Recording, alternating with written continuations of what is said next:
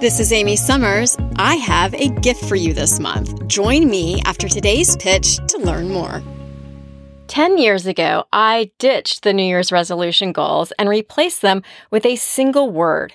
My yoga instructor motivated me to do this after sharing how she had used this practice of naming a single word as her mantra and goal for each year.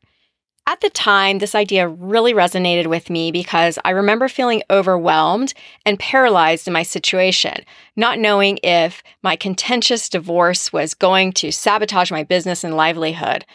I was in survival mode and not in the mood to Stephen Covey my 2014 with lofty goals that I knew would be insurmountable given my limited bandwidth.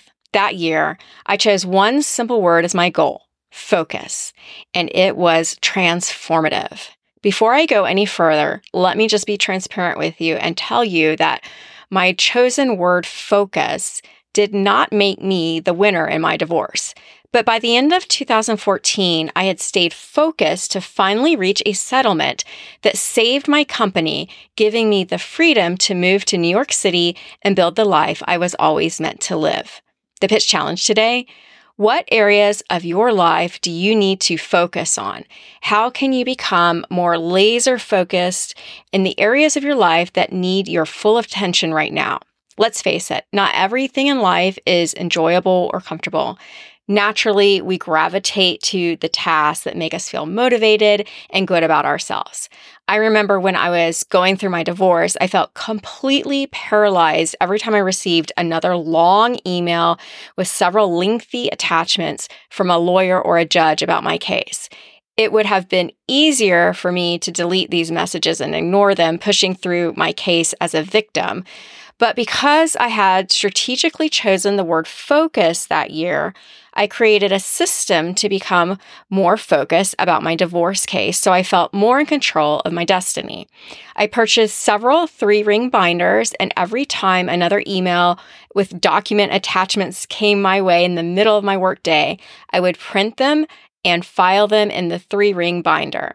By the end of that year, I had 4 of these binders filled with legal documents, and because of my focus, I was able to make a clear decision about the settlement of the divorce.